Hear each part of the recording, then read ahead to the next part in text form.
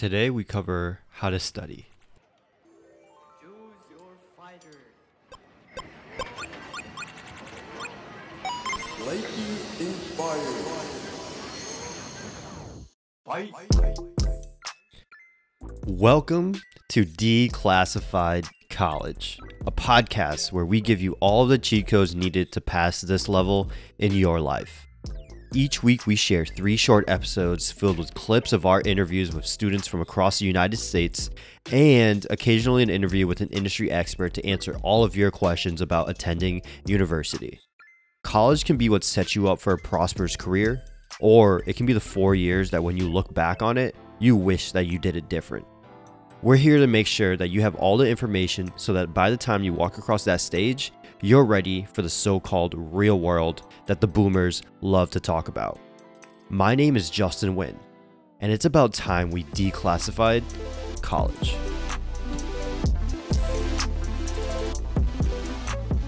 One of the biggest differences from high school to college for me were how highly weighted tests were compared to how they were weighted in high school.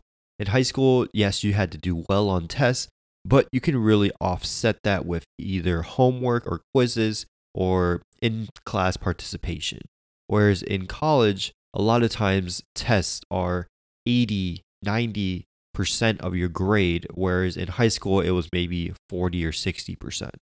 So tests weigh a lot more in college. And what does that mean? If you want to do really well, you've got to learn how to study not only effectively, but also efficiently because you're going to have tests almost every single week during college. It really depends on how your schedules fall and if your professors hate you and just put all your tests on one week.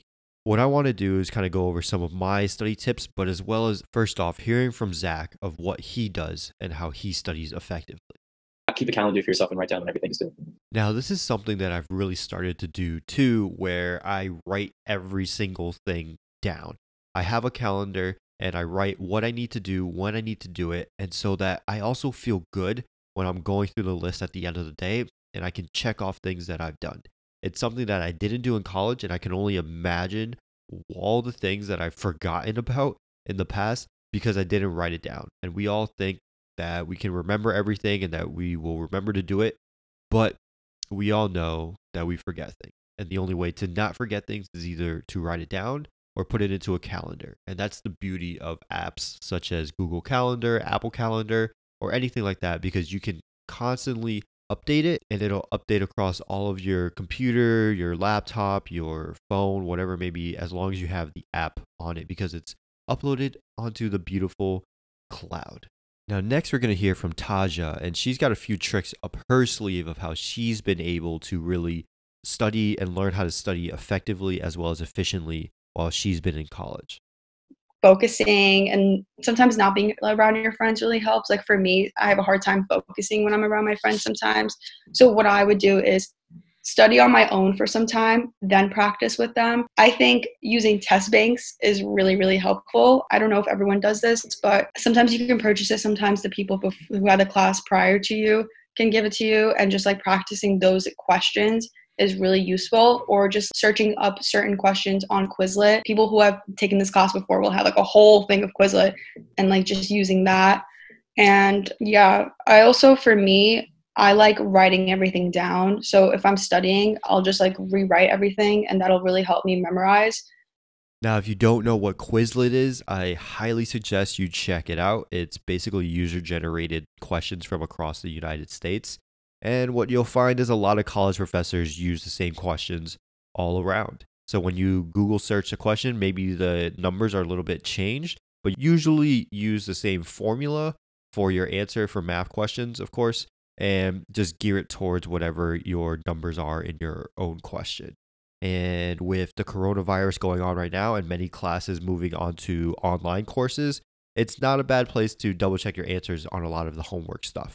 So definitely check it out. I highly recommend it. I used it throughout my whole college career, and it definitely saved me a ton of time throughout that. So the last 2 tips that I have for you are something that I call Professor EQ and sectioning my studying. So I'll go over Professor EQ first. What that basically means is I pay really close attention to when the professor's talking.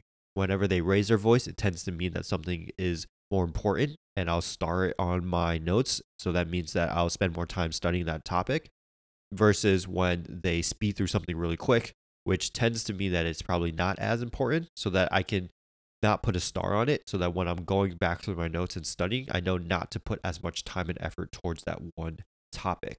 Now, every professor is different, so you have to sort of trial and error. And that first exam is usually really important to see if you got anything right or if you got anything wrong in terms of what you thought was going to be on the exam. But it's a great place and a great thing to learn, especially over the course of time, and it really helps you in the world of networking as well. If you can understand what people are putting emphasis on, then you can follow up with that, and that just opens a whole lot of doors for you that way. Now, the second thing that I mentioned was sectioning off my studying. What I mean by that is, for me, I was never that person who could sit on hours at end and just look at a book and math problems, whatever it was, and just continually bang it out hour after hour after hour. What I used to do was I would study for 30 minutes, play a couple games of FIFA, which usually ended up to be like 30 or 40 minutes, and then go back to studying for another 30 minutes, and then repeat, repeat, repeat.